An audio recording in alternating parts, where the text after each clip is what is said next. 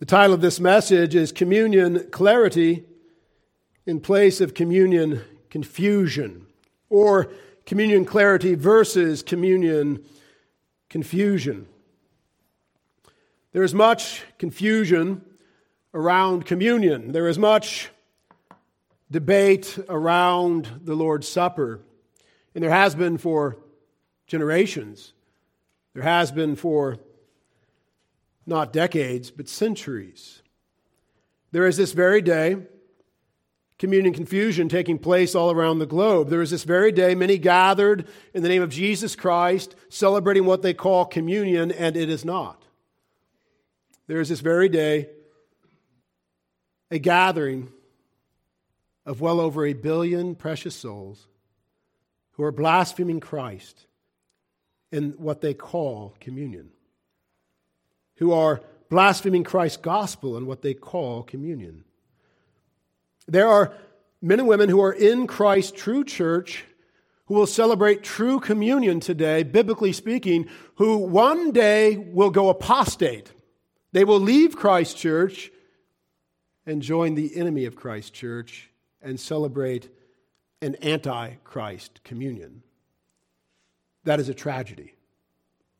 My desire and the goal of this message on this Lord's Day that we will be celebrating communion is to give communion clarity in place of communion confusion, to build a solid foundation of communion clarity that will protect you from not just confusion, but outright apostasy and heresy. And don't think that you or your children are immune. If you are not clear, if you have no definite conviction, if you lack a dogmatic position on communion, then you are in danger. There are 1 billion souls on the broad path to destruction, over 1 billion, in their mishandling of communion. So this is a vital topic, an important topic, and my desire is one, to protect you, and two, to equip you to celebrate biblical communion properly, with joy and gladness. And so our text for this message is 1 Corinthians chapter 11, verses 17 through 34, the text for this message. I will read it, then we'll go away from it for a while and deal with the debate, if you will, the confusion, the heresy, the error. Then we'll come back to the truth. We'll come back to the text and we'll unpack it properly. But let's read it together. 1 Corinthians chapter 11, verses 17 through 34. Now, in giving these instructions, I do not praise you, since you come together not for the better, but for the worse. For first of all, when you come together as a church, I hear that there are divisions among you, and in part I believe it, for there must also be factions among you, that those who are approved may be recognized among you. Therefore, when you come together in one place, it is not to eat the Lord's Supper, for in eating, each one takes his own supper ahead of others. And one is hungry and another is drunk. What? Do you not have houses to eat and drink in? Or do you despise the church of God and shame those who have nothing? What shall I say to you? Shall I praise you in this? I do not praise you. For I received from the Lord that which I also delivered to you, that the Lord Jesus, on the same night in which he was betrayed, took bread, and when he had given thanks, he broke it and said, "Take, eat, this is my body, which is broken for you. Do this in remembrance of me."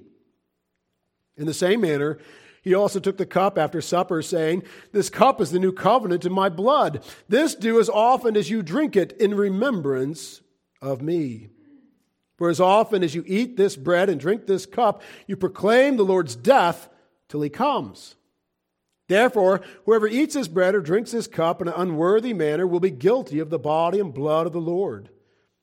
But let a man examine himself, and so let him eat of the bread and drink of the cup.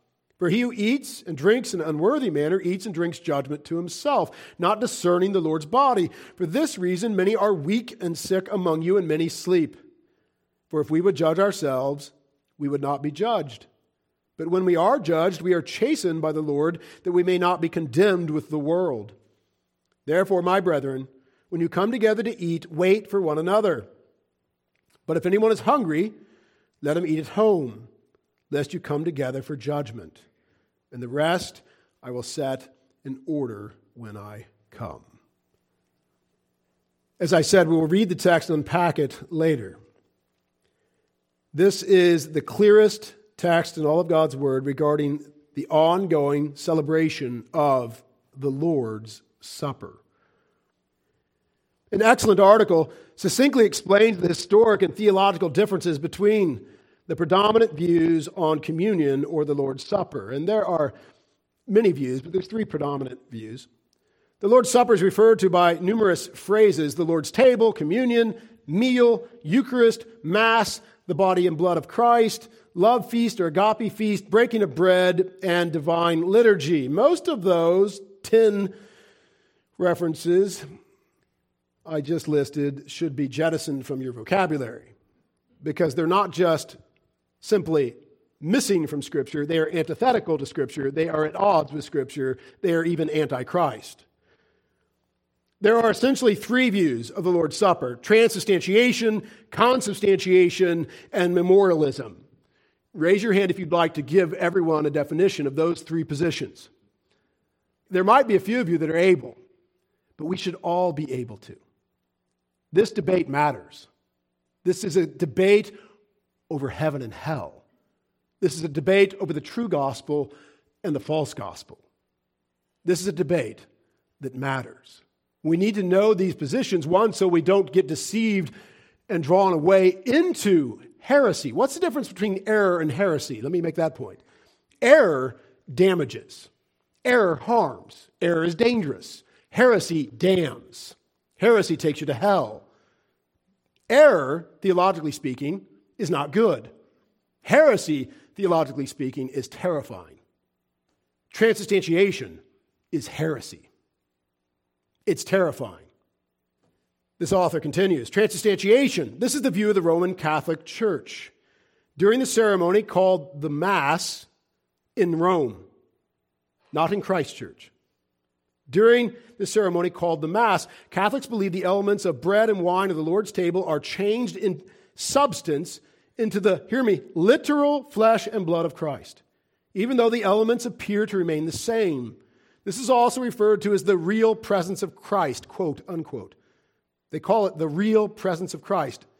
And they have a whole science behind it, how it may look like bread, it may look like wine, but it is actually, truly, no question, the body and blood of Jesus.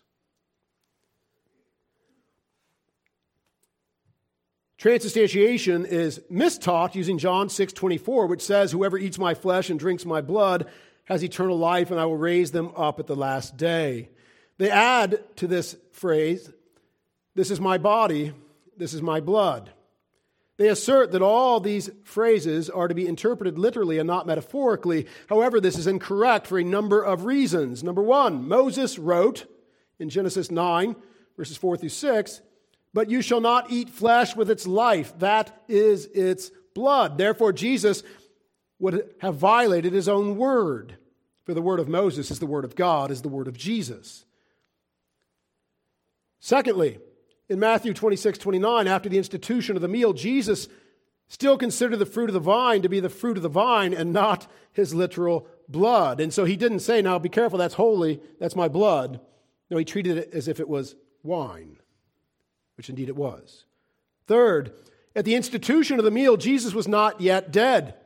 Therefore, if the words are taken literally, this would have been a form of cannibalism. It would be cannibalism each and every time the meal is partaken of by Catholics. And you understand that. The Mass is cannibalism. There's no escaping that. If it is actually Jesus' flesh and actually Jesus' blood, then it's actually cannibalism. Which is why, by the way, as they celebrated that heresy, and even as the true church celebrate, some outside of the faith historically have thought that we are cannibals. That's a true fact of history. Fourth, the Catholic Church takes the words too literally. After all, Jesus is not literally light, John 8:12, a door, John 10:9, a vine, John 15:5, or a lamb, John 1:29. And we could add water and many other things. If he was then, how could he also be wine and bread? If he was all those things, how could he also be literally wine and bread all at the same time? The one true God is not a pantheist. God is not these things. And by the way, where is Jesus currently? Seated at the right hand of the Father. And no priest calls him out of heaven at will and feeds him to the flock. Fifth, Catholic Mass crucifies Jesus over and over again. However, the Bible states that Jesus gave himself once as a sacrifice. Then he ascended and he sat down at the right hand of the Father until he returns to make his enemies his footstool.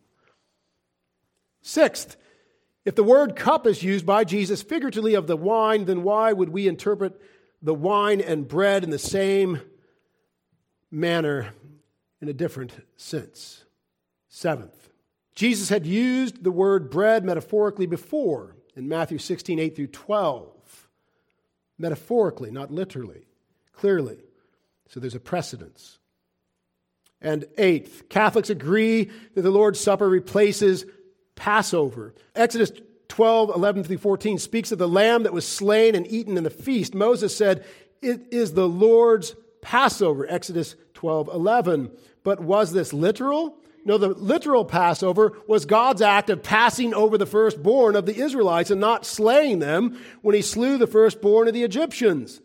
The eating of the lamb was an annual feast to do what? To remember the actual Passover and not to reenact God's act of passing over the firstborn.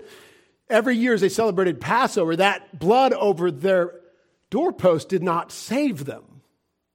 The actual Passover was historic, and their faith in the Lamb who is to come, Jesus Christ, was what saved them. That's transubstantiation in a nutshell, and our rejection of it. We'll get to it a little further later, but I want to touch on consubstantiation.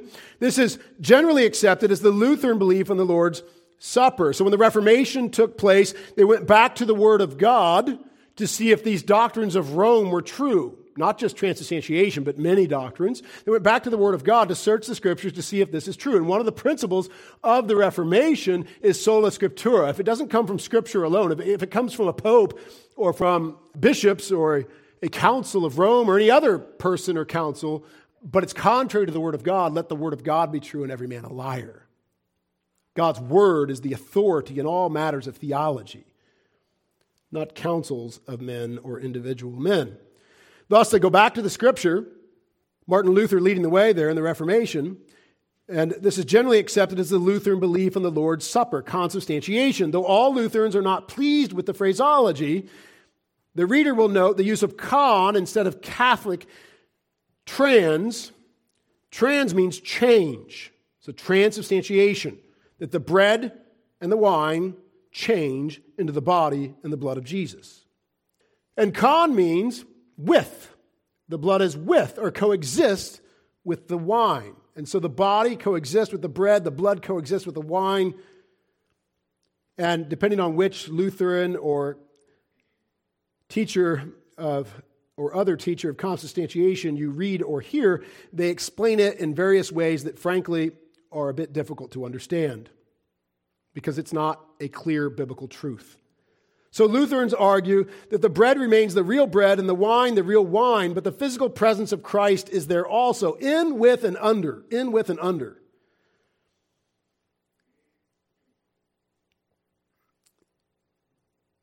Other than semantic language differences, it is difficult to see any other real difference between this view and Catholicism's transubstantiation. This view is incorrect for many of the same reasons as transubstantiation. Memorialism, the actual biblical position, memorialism. This view is attributed to Ulrich Zwingli, historically, a reformer. It maintains that there is no real presence of Christ at the Lord's table, but the meal is only a memorial of the atonement purchased by Christ. They assert that the bread and wine remain as bread and wine at the meal. And indeed, they do. They do. As we've already read, and we'll cover it again at length, do this in remembrance of me. Do this in remembrance of me. Twice over in 1 Corinthians 11, once for the bread, once for the cup. The clarity of Scripture is beyond question. Do this in remembrance of me. That is the biblical position, and we can and should have clear conviction to that end, and even dogmatism, an unbudging conviction. Charles Spurgeon, the Prince of Preachers, if you haven't heard of Charles Spurgeon, dear saints, you need to study church history. Get online, look up Charles Spurgeon, read some Charles Spurgeon's sermons. An incredibly gifted servant of God. If there is a hero today, a preaching hero who is succinctly, clearly, and powerfully and faithfully preaching God's word on the planet, whoever you might think of is the most influential, solid, spirit-filled, true preacher of God's word today, Spurgeon was that man of his day. And his sermons have had legs. They have come down through the generations to bless and to bless and to bless and to bless again and again and again. So Charles Spurgeon labored to light a Reformation fire in his day because he loved his Roman Catholic neighbors and wanted them to be saved. So he spoke with conviction, he spoke with clarity, he spoke with dogmatism regarding the many heresies of Rome. And hear me, transubstantiation and the Mass are the chief heresy of Rome. It is the chief heresy of Rome, celebrated every single day around the entire globe. As they call Christ from heaven into the wafer, call Christ from heaven into the cup, and serve Christ up to be eaten and drank for justification. It's another Christ. In other words, it is an idol, and it's another gospel. And there is no other gospel. It is Antichrist. Charles Spurgeon says this: false gods, attempts to represent the true God, and indeed all material things which are worshipped, are so much filth upon the face of the earth, whether they be crosses, crucifixes, virgins, wafers, relics, or even the Pope himself. You must understand that Rome worships the wafer. Rome bows before the wafer. Rome comes into the building. Roman Catholics, faithful Roman Catholics, our dear perishing neighbors, they come into the Catholic building. I can't even call it a church biblically. They come in and they recognize the presence and the holiness of that wafer that they believe to be Jesus Christ that's in the front of the church in a box. The wafer is prayed to. The wafer is worshipped. You see the Pope at high Catholic events lifting the wafer, giant Pope wafer, on a stick so that everyone can bow before it and adore it. You see pictures, famous pictures of every Pope with literally, they believe, Jesus on a stick, giant Pope wafers, and they just stand there staring at it, adoring, that's their term, worshiping, adoring, honoring the wafer. We were ministering the gospel some months ago down in Portland, and we were on the way home, my wife and I think Keenan, and we saw, in the middle of this China virus epidemic, we saw Rome trying to drive demonic forces from Portland. They marched through Portland with a mobile tent on poles, and the priest, probably a bishop, was in the center in all his priestly garb and his priest hat, and he had a great stick with a great wafer on it. And of course, he's worshiping Christ and expelling demonic forces throughout Portland, they marched through Portland with a great entourage of Catholics in tow. It was quite the scene. Did it work? Well, I've been to Portland since, and it did not. Jesus did not say, go march through cities with a giant wafer. Jesus said, go and preach the word. Go and preach the gospel to every creature. Go and preach repentance. Call men everywhere to bend their knee and confess Christ as Lord. And faith comes by hearing, and hearing the word of God. So false gods attempts to represent the true God, and indeed all material things which are worshipped are so much filth upon the face of the earth, whether they be crosses, crucifixes, virgins, wafers, relics, or even the Pope himself. We are by far too mealy-mouthed about these infamous abominations. God abhors them, and so should we. To renounce the glory of spiritual worship for outward pomp and show is the height of folly and deserves to be treated as such. He goes on. Popery is contrary to Christ's gospel and is the Antichrist, and we ought to pray against it. It should be the daily prayer of every believer that Antichrist might be hurled like a millstone into the flood, and for Christ, because it wounds Christ, because it robs Christ of his glory, because it puts sacramental efficacy in the place of his atonement, and lifts a piece of bread into the place of the Savior, and a few drops of water into the place of the Holy Ghost, and puts a mere fallible man like ourselves as the vicar of Christ on earth. If we pray against it because it is against him, we shall love the persons though we hate their errors. We shall love their souls though we loathe and detest their dogmas. And so the breath of our prayers will be sweetened because we turn our faces towards Christ when we pray. Let me unpack a little bit of what he said there. They make a wafer, a bit of bread. They lift a piece of bread into the place of the Savior. It's an idol. They lift up to be worshipped and to have faith placed in, and then with faith eaten for justification. And a few drops of water in the place of the Holy Ghost. Do you understand? When Rome drips water, H2O, it's not holy, water. If anything, it's unholy. Because an Antichrist priest prayed over it. When Rome drips water on a baby, they declare the baby to be regenerated, born again from above, a new creature, and now a member of Christ's universal church. Saved, sin washed away. That's called baptismal regeneration, and it is in the realm of not error, but heresy. Rome is heresy upon heresy upon heresy. That's not baptism, by the way. What does the word mean in Greek? Baptismo. Immerse or dip. Yes. And you are immersed in Christ. I don't want to be sprinkled with Christ. I want to be immersed in Christ. And by the way, in the Bible, it's believers' baptism, not pedo baptism. It's believers' baptism. Pedo is child. This infant has no faith. This infant has not repented. This infant has not confessed Christ as Lord. But mom and dad come and hand the infant to the priest, and the priest puts some H2O on it and pronounces the baby born again from above, a member of Christ's universal church. What did Stephen say to the eunuch the eunuch said, see, here is some water, what keeps me from being baptized? Stephen said to the Ethiopian eunuch, nothing if you believe with your whole heart. Thus, believers' baptism. Rome puts a wafer and a cup in place of Jesus and his cross, his shed blood, his tetelestai. It is finished, his last pronouncement from the cross. Rome puts the Mass in place of Jesus and his gospel. Rome puts a few drops of water in the place of the Holy Ghost, regenerating, and puts a mere fallible man like ourselves as the vicar of Christ on earth. And not just the vicar, not just Pope Francis, who doesn't even believe his Roman Catholic heresy. He believes every heresy. He's a heretic of heretics. He's an astounding heretic. Shocking.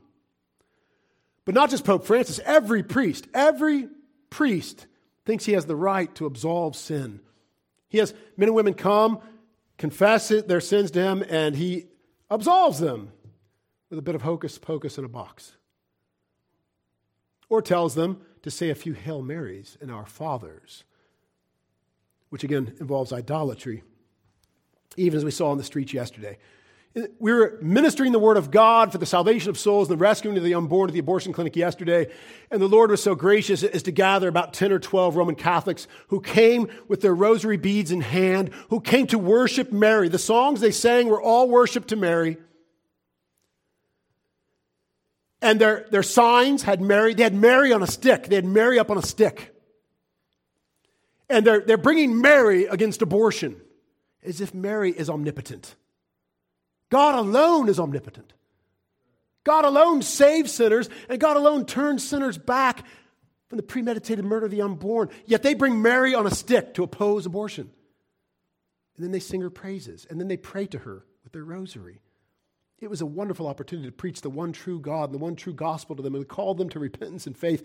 I love our Roman Catholic friends, and they know it. They know it. And every time they come, I either talk to them, or if they gather like a nice congregation, I'll preach to them. That's easier than talking one at a time. Because I love them, but I hate the doctrines that are damning them, because they're heresies. And so we must be clear, dear saints. We must be clear. Roman Catholicism's catechism, the authoritative doctrinal statement, which again is heresy upon heresy, declares in paragraph 1323, it says this: "At the Last Supper on the night he was betrayed, our Savior instituted the Eucharistic sacrifice of his body and blood. This he did in order to perpetuate the sacrifice of the cross through the ages, until he should come again. And so to entrust to his beloved spouse, the church, a memorial of his death and resurrection, a sacrament of love, a sign of unity, a bond of charity, a paschal banquet in which Christ is consumed," quote, unquote. Christ is consumed. Cannibalism. Paragraph 1324, "The Eucharist is the source and summit of Christian life." It's the chief heresy of Rome. It's the source and summit. You come and eat Christ and you are justified. Paragraph 1357, "Bread and wine, which is by the power of the Holy Spirit and by the words of Christ, have become the body and blood of Christ. Christ is thus really and mysteriously made present." Paragraph 1367, "The sacrifice of Christ and the sacrifice of the Eucharist are one single sacrifice. The victim is one and the same. The same now offers through the ministry of the priest, who then offered himself on the cross. Only the manner of the offering is different. In this divine sacrifice, which is celebrated in the Mass, the same Christ who offered himself once in a bloody manner on the altar of the cross is contained and is offered in an unbloody manner." Paragraph 1405, "Every time this mystery is celebrated, the work of our redemption is carried on." The work of our redemption is carried on? The work of our redemption is finished. Tetelestai. One of our dear sisters told me yesterday she ordered a t-shirt, or she's recently gotten it. It says Tetelestai. And I said, "Oh, that's brilliant. That's great." You know why? Because people won't know what it means, and they'll say, "What is that? Tetelestai." And you can say, "Oh, it's a quote of Jesus on the cross, and it means it is finished." It goes right to the gospel. That's a brilliant t-shirt. Tetelestai. It is finished. Rome's Mass blasphemes Christ's final word on the cross. It is Antichrist. What does the Word of God say? The Word of God says this in Hebrews chapter 1, verse 3. "When he, Jesus, had by himself purged our sins, sat down at the right hand of the Majesty on high." He himself purged. Purged is what sense? Past sense. Purged. Historically, it happened. Then what? He ascended. He sat down. Why do you sit down? You're done. It's finished. And that's where he is seated even now. That was Hebrews 1 verse 3. Hebrews 7:26, "For such a high priest. I don't want any earthly priest." Hear me. There are no earthly priests. There are only deceivers and liars. There are no earthly priests. Pastors are not priests. Pastors say, "Follow me as I follow Christ." And they shepherd, their rod and their staff is the Word of God. And if how they're shepherding is not in the Word of God, then they're not under shepherds, as the Bible rightly calls a true under shepherd or a true pastor. Pastors say, "Let's follow Christ together according to the Word of God." Priests say, "Let's sacrifice Christ and eat him." You get the difference? Shepherds have a pulpit where what? The Word of God is preached. Because this is the rod and the staff of a shepherd, to follow the true shepherd, Jesus Christ, the great shepherd. Priests have an altar with Christ's body and blood on it, so they can feed him to the people, to eat and drink justification. There are no priests, because Christ was the final high priest. Hebrews 7:26, "For such a high priest was fitting for us, who is holy and harmless, undefiled and separate from sinners, and has become higher than the heavens, who does not need daily," hear this, "who does not need daily as those high priests to offer up sacrifices." Why does Jesus not need to offer daily sacrifices as the final high priest? Because he offered up himself once. And he is the sacrifice that all the other sacrifices were pointing to. He's the final high priest and the final sacrifice. It is finished. Hebrews 9, verse 12. Not with the blood of goats and calves, but with his own blood, he entered the most holy place once for all, having obtained eternal redemption. Again, I ask you, what tense is that? Having obtained. Past tense. Having obtained eternal redemption. When the Bible says Jesus obtained eternal redemption, who are you? Who is the local priest? Who is the Pope in Rome to argue against it and say, no. We're still obtaining it day by day by day when we call him out of heaven and re-crucify him again in a non-bloody manner and serve him up as a meal. Having obtained, it says, once for all, having obtained eternal redemption. Don't forget that. This is not hard theological math. Having obtained eternal redemption. Eternal. What's the quality of the redemption Christ gave you? The quality is eternal. Having obtained eternal redemption. What's the quality you can get just up the road? Right on Walker, right up the road. What's the quality of the redemption you can get there at Mass today? Temporal. Temporary. You better come back tomorrow because you might sin. So you keep coming back. You keep coming back. You keep coming back to get that justification, to get that redemption, to get that cleansing of sin, lest you perish in your sins. It's sacramental salvation versus tetelestai. It is finished. Salvation by grace alone, through faith alone in Jesus Christ and his finished work alone. Hebrews 9:22. And according to the law, all things are purified with blood, and without the shedding of blood, there is no remission. So while they claim to call Christ out of heaven to be re-crucified so they can serve him up at Mass, they differentiate. If you remember, we were reading the Catechism, it says in a non-bloody manner. In a non-bloody manner. And yet the Word of God says, according to the law, almost all things are purified with blood, and without the shedding of blood, there is no remission. Do you know why? Do you know why? Because the wage of sin is death. You know that verse. But we don't often do the math, or don't always do the math. The wage of sin is death.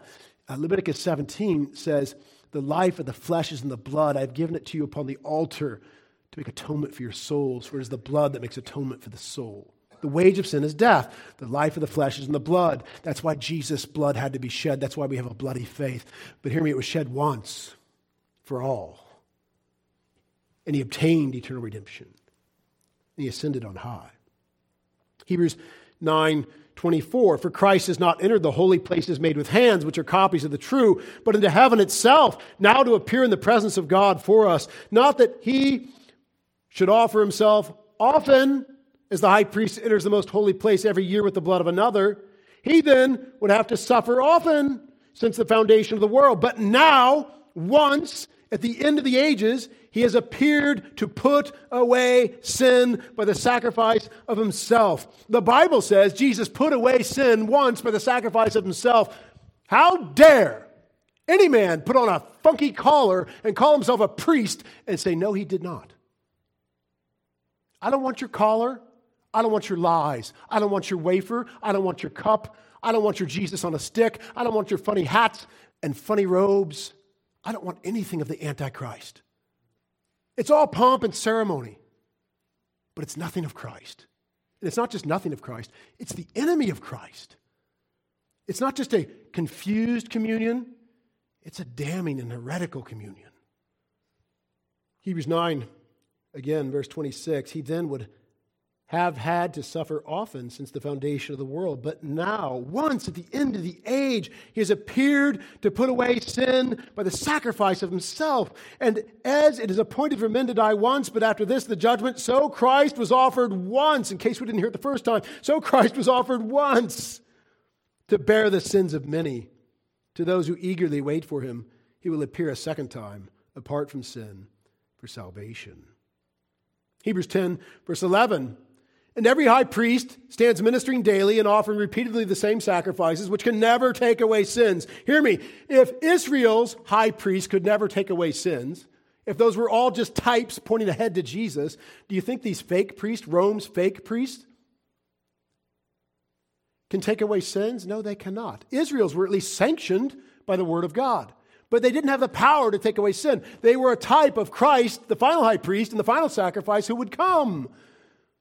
This thing that Rome does is not found in or commanded by God in Scripture. It is only less able to take away sin. In fact, it doesn't just not take away sin, it is sin. It adds to your sin. Again, Hebrews 10, verse 11. And every high priest stands ministering daily and offering repeatedly the same sacrifices which can never take away sins. But this man, Christ, after he had offered one sacrifice for sins forever, sat down at the right hand of God. After he had offered one sacrifice for sins forever, sat down at the right hand of God. From that time, waiting till his enemies are made his footstool. For by one offering he has perfected forever those who are being sanctified. By one offering he has perfected forever. What tense? Perfected. Historic, past tense. By one offering he has perfected forever. Again, the quality of this perfection, the quality of this redemption. What's the quality of it? It is forever. It is eternal. It is without end. You don't have to keep coming back day by day lest you perish. And that's the glory. That's the glory of the gospel of Jesus Christ. That's the glory of what we actually celebrate in the Lord's Supper, is that by grace alone, through faith alone, not by daily trying really hard, not by daily doing religious works, not by, okay, I didn't pray today. If I died right now, I don't know. I missed church this week. I wasn't feeling quite, but I probably could have gone, oh no, I better be careful. Look both ways before I cross the street. No, it's not our works, it's Christ's work. And it's by grace alone, through faith alone, in Jesus Christ alone. It's not the works of our hands, it's his pierced hands. By one offering, he has perfected forever those who are being sanctified. We're being sanctified. We're being sanctified. You're not done yet. God's not done with you. That's good news, right? That's good news. You're sitting next to some people you hope God's not done with, right? You're looking at someone you really hope God's not done with. That's good news. We're being sanctified, but we are justified. Do you get the difference? We are justified. We are saved. Ask a Catholic if they're saved, if they're going to go to heaven. You know what they'll say 99.9999% of the time? I hope so. Why? And why do you say I am saved? Because you know the gospel. They don't. You trust in Christ's finished work by grace alone, through faith alone, to save you. They're trusting in their sacramental works, the works of their hands, to save them. Thus, they're not really sure. They're not really sure. And Rome doesn't want them sure. You know why? Because it keeps them coming back. Coming back. It keeps them subservient. When the Reformation was taking place and people were kind of, I don't know, is this the gospel, or is this sacramental stuff the gospel? Is it Rome? Are these reformers? I don't know. Rome shut up the church to punish them because they still had enough faith in the transubstantiated Christ and in the wafer to fear hell if they couldn't eat Christ daily. They had a grip on society. They had a grip on their hearts. And they feared that they'd go to hell if they could not get into that church and get that wafer from the hand of the priest. And so they punished them.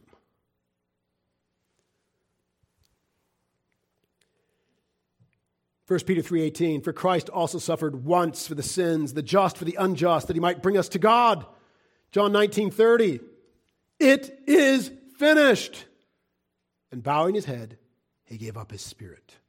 His final word to Telestai, words in English, it is finished. Bowed his head, gave up his spirit. Romans 6:9-11, knowing that Christ, having been raised from the dead, dies no more. Dies no more. Rome says, no, what? No, he dies daily. We re-crucify him daily. What are you talking about? He dies no more. Do you see how they're at odds? They go head to head with the Bible over and over and over again. Let God's word be true, and every man that opposes it, a liar. They are the liar. Anyone who opposes God's word, they're the liar. Romans 6:9, once again, knowing that Christ, having been raised from the dead, dies no more, death no longer has dominion over him. For the death that he died to sin once for all. But the life that he lives to God. Likewise, you also reckon yourselves to be dead indeed to sin, but alive to God in Christ Jesus our Lord. Reckon yourself to be alive already, would you? You're dead to sin, you're alive in Christ. Don't keep going back for an unholy snack to keep you alive. Oh, I got to get a Jesus wafer to keep me alive. No, you're alive in Christ because He's alive. He rose again and He dies no more. And you've come to Him by grace alone, through faith alone, and you have been risen from the dead and you'll die no more. That's our faith. That's our hope. That's the gospel. And that's why communion confusion is incredibly dangerous. Revelation 1:17. And when I saw Him, I fell at His feet as dead, but He laid His right hand on me, saying to me, do not be afraid. I'm the first and the last. I'm He who lives and was dead. And behold, I'm alive forevermore. I'm alive forevermore. I am He who lives and was dead. And behold, I'm alive. Behold, behold. Cry out to all of Rome. Behold, He is alive forevermore. He will not be re-crucified. He will not be put to death again. He is alive forevermore. Amen, it says. I'm alive forevermore. Amen. And I have the keys of Hades and death. He who lives and died and rose again and is alive forevermore, He has the keys of Hades and death. Not the Pope of Rome, not his army of priests. Jesus alone. Salvation is by grace alone, through faith alone, in Christ alone, to the glory of God alone. Those are the pillars of the Reformation. Those are the pillars of our faith, born out of Holy Scripture. Well, I could say so much more on that topic. But we'll leave transubstantiation. We'll leave the heresy of transubstantiation. And what will I say about consubstantiation? I'll say this. It's too close to transubstantiation. It's too close to heresy to be comfortable with. That's what I'll say. Are there believers, genuinely born again, men and women that I love, that hold to consubstantiation? Yes. But it is error, and it's dangerous error. And it tends toward, far too many people who hold to consubstantiation today will step across and hold to transubstantiation tomorrow. It's too close. And while there are reformer champions who lived and died, who are heroes of the faith, who went from transubstantiation heresy to consubstantiation error and died in that error, well, that doesn't damn their soul. But it doesn't mean we keep following them in that error. There's another pillar of the Reformation, another principle of the Reformation called semper reformanda. I mentioned it earlier. Always reforming. Always reforming. The early reformers were steeped in heresy. They were steeped in the false doctrines of Rome. And by the grace of God, they went back to the Scriptures and they began to apply them to those heresies and say, wait, stop. That's heresy. We don't want any part of that. And then they would go to the truth, or at least toward the truth. And it took 50, 100 years for them to get out of Rome and establish a good, solid body of truth. And yet, in generations to follow, they continued to jettison some of Rome's dogmas, some of Rome's errors, or to get further from the heresy and into the Scripture, into the biblical theology that the Holy Spirit inspired and preserved in Holy Scripture. And so our consubstantiation friends, I would encourage them out of love, not because they're going to be damned believing in consubstantiation, but I would encourage them out of love to continue to be reformed, semper reformanda, to go to the Scriptures and to embrace the biblical position of memorial or memorialism. Do this in remembrance of me. Christ is not in, above, and under and beneath the wafer and the cup. Get this. This is good news. If you really, really, really wanted consubstantiation to be true, and you really, really, really like consubstantiation, and it's hard for you to give up Christ being in and above and around and under and the bread and the cup, let me tell you, we've got even better biblical news, actual biblical news, that Jesus said Himself. These are His final words. His final word on the cross, tetelestai. His final words before ascending, and lo, I'll be with you always, even to the end of the age. He is here now. He is with us always, even to the end of the age. We don't need Him in the wafer. We don't need Him in the cup. He's here right now. And so let us hold to the biblical reality and not get some infatuation with He must be present in the bread and the cup. No, do this in remembrance of me, and He's present everywhere we are. And He's certainly present when 2 or 3 are gathered in His name. That's Scripture. Hold to Scripture. Scripture defines truth, not some church, even a historic church, even a large church with over 1 billion adherents called Roman Catholic Church. 1 Corinthians chapter 11, verses 17 through 34. Communion made clear. Memorial celebration of Christ shed blood, broken body, and shed blood made clear. Communion made clear. 1 Corinthians 11, 17 through 34. First point here. That was all introduction. First point, remembering the love of the saints. These points will come quick. Hold on. Remembering the love of the saints. First point, remembering the love of the saints. Verse 17. Now in giving these instructions, I do not praise you, since you come together not for the better, but for the worse. For first of all, when you come together as a church, I hear that there are divisions among you. And in part, I believe it. For there must also be factions among you, that those who are approved may be recognized among you. Therefore, when you come together in one place, it is not to eat the Lord's Supper, for in eating each one takes his own supper ahead of others. One is hungry and another is drunk. What? Do you not have houses to eat and drink in? Or do you despise the church of God and shame those who have nothing? What shall I say of you? Shall I praise you in this? I do not praise you. So the first point out of 1 Corinthians 11, 17 through 34 is this, remembering the love of the saints. When you come together as a church, whether it's Communion Sunday or not, whether it's Lord's Supper Sunday or not, it's the Lord's Day and it's the Lord's church, and these are your brothers and sisters in Christ, and you come together to love the Lord first and to love the saints second. You don't come together to love yourself first. And, if you can fit other people in and God in, that's great, right? No, you come to love God and neighbor. We die to self. We die to self. That's the call of Christ. And then we're set free of self-love to love God and love our neighbor. So remembering the love of the saints, they were getting it all wrong. They were coming together. Now the Corinthian church, just so you know, was getting a lot of things wrong. It was a mess. If you haven't read the book of 1 Corinthians, go back and read it and you'll find that they were a mess. They had this thing called grace that allowed them to celebrate a man having his father's wife, as if that was God glorifying and wonderful. Isn't God gracious? Paul's like, no, stop. That's filthy. That needs to be repented of. He needs to be put out of the church if he'll not repent. Stop. They had all sorts of wild things going on in the Corinthian church. And one of the things they did was to abuse the Lord's Supper, to abuse what we today call communion often. And so they came together in the context of a meal. And you'll find in the Bible, the Lord's Supper is in the context of a meal. You'll find when the Lord Jesus first delivered it, they were in the upper room having a meal. And it's in the Bible called a love feast. And so an actual meal, and we're going to have a meal today in which we will partake of the bread and the cup in the context of a love feast. The Bible calls it a love feast because we're to come together to love God and love each other. But they were loving themselves to the point that some folks got roast beef and some got none. And that can't be. That can't be. Some were drunk even. It was real wine. Some were drunk even. They're drunk at church. That's not good. That's just not going to go well. We do not have real wine here today. Nobody will be drunk. No one's in danger. But you could get a sugar high if you really got after that Welch's. It's pretty high in sugar content, even though it's natural.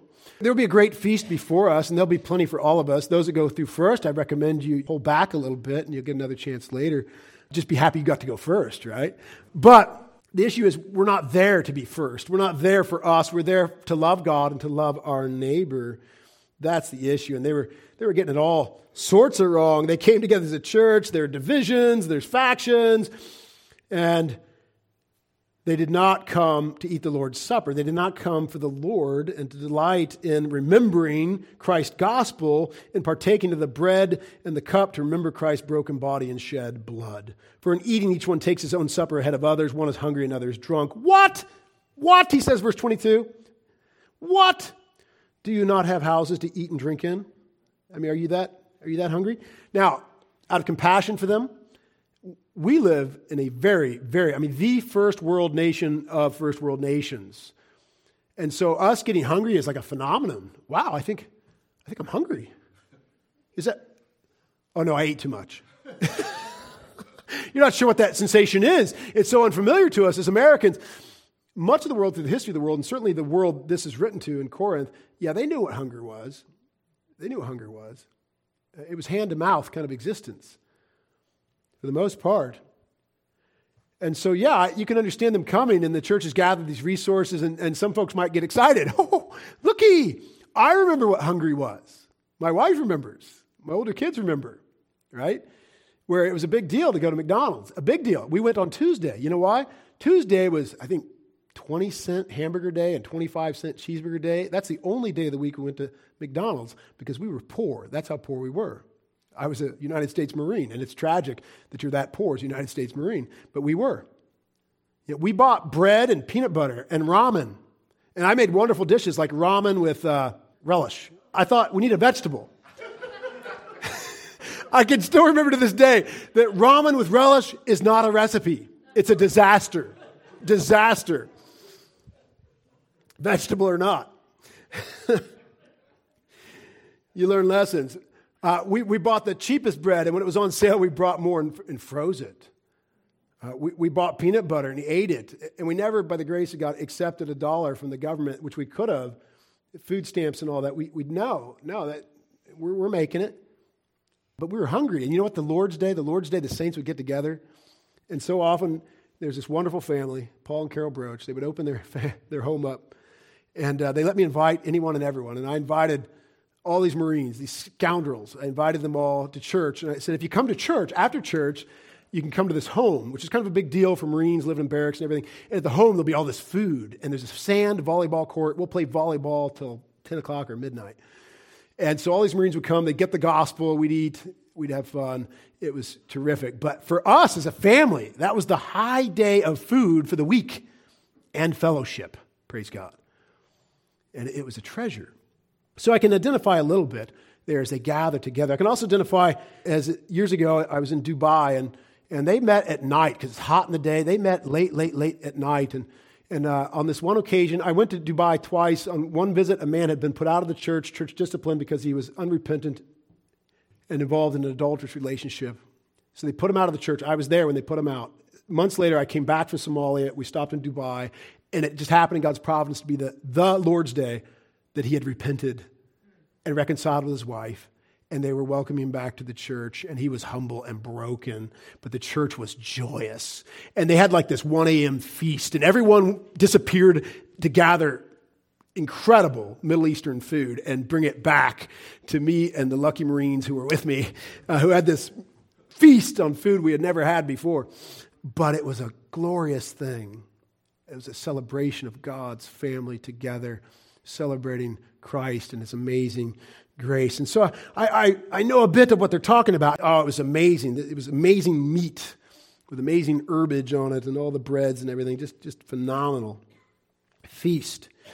And so we come to love God, we come to love neighbor, we don't come to love self. We come to delight in the gospel of Jesus Christ and to celebrate it in the breaking of the bread and in the taking of the cup, to remember Christ's broken body and shed blood, to love the Lord by celebrating what he has done and giving him thanks and giving him all glory for that amazing grace.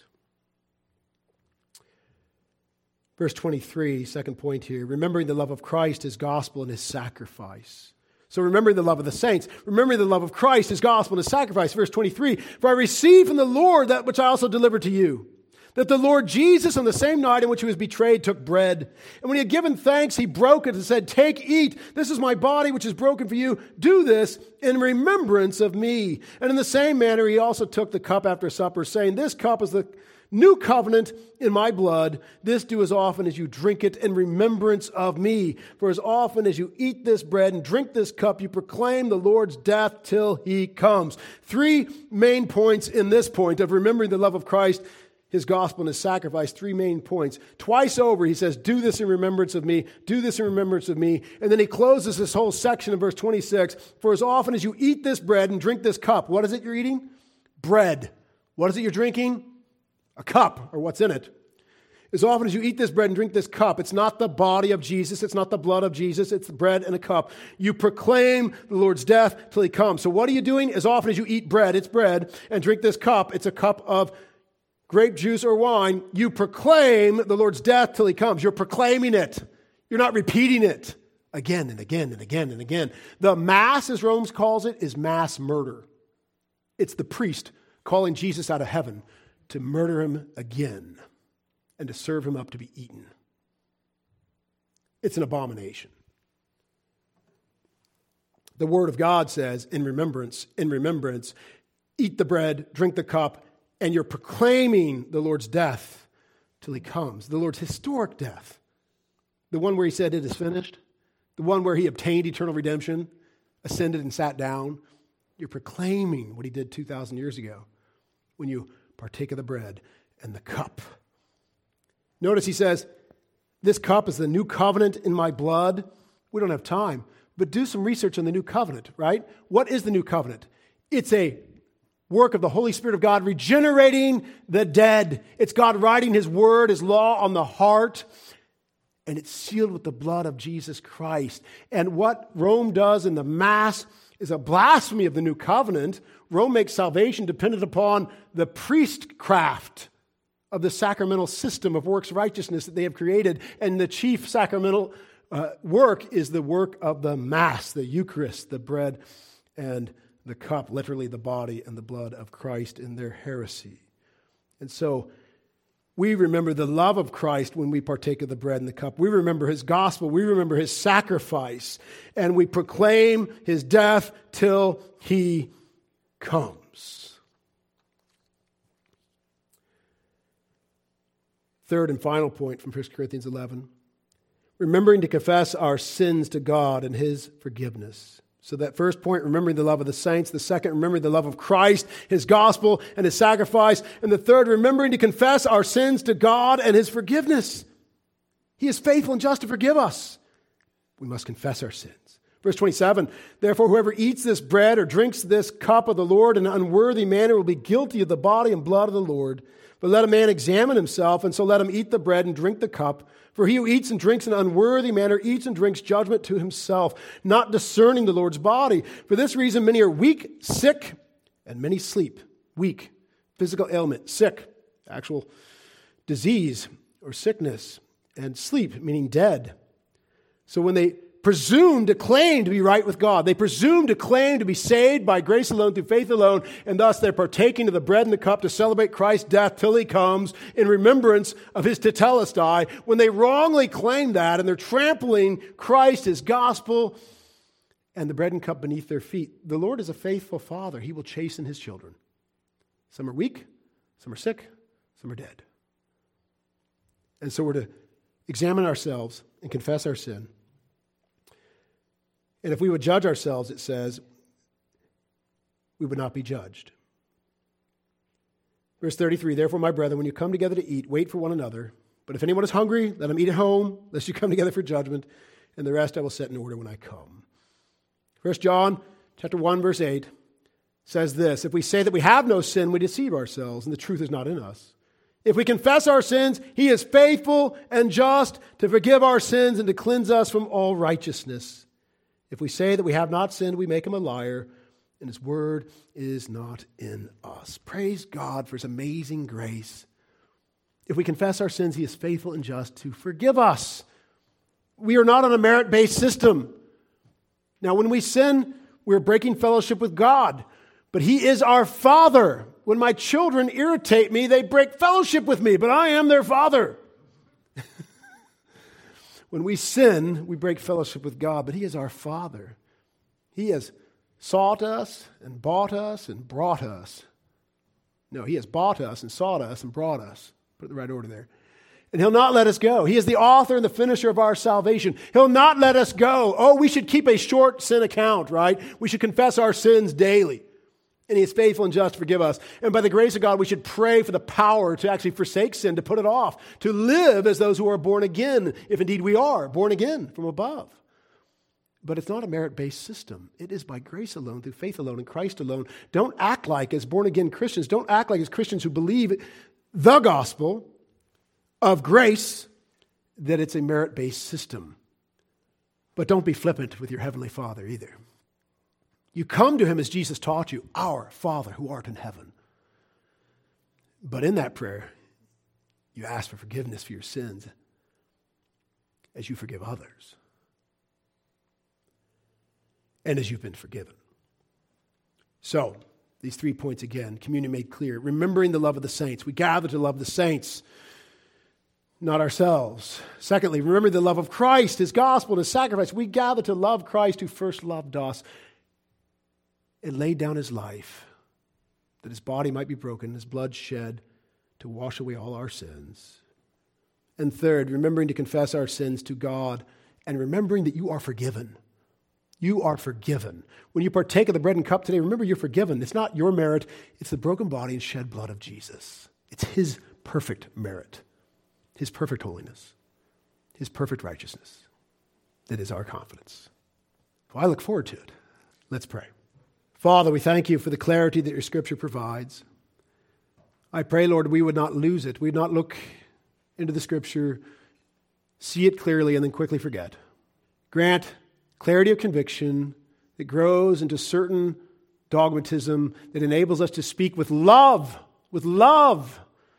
to our perishing neighbors, 1 billion plus precious men and women, perishing under the heresies of Rome, the chief heresy being the Mass. We ask, Lord, that you grant a great revival in this day, that millions upon millions of our Roman Catholic friends would turn unto Jesus and salvation by grace alone, through faith alone, in Christ alone, and celebrate the Lord's Supper as a memorial of his tetelestai, that he has obtained eternal redemption and then sat down. I pray that our celebration would be sweet today, Lord, sweet, glad, joyful, rich, and full, for your glory and for the blessing of all your saints.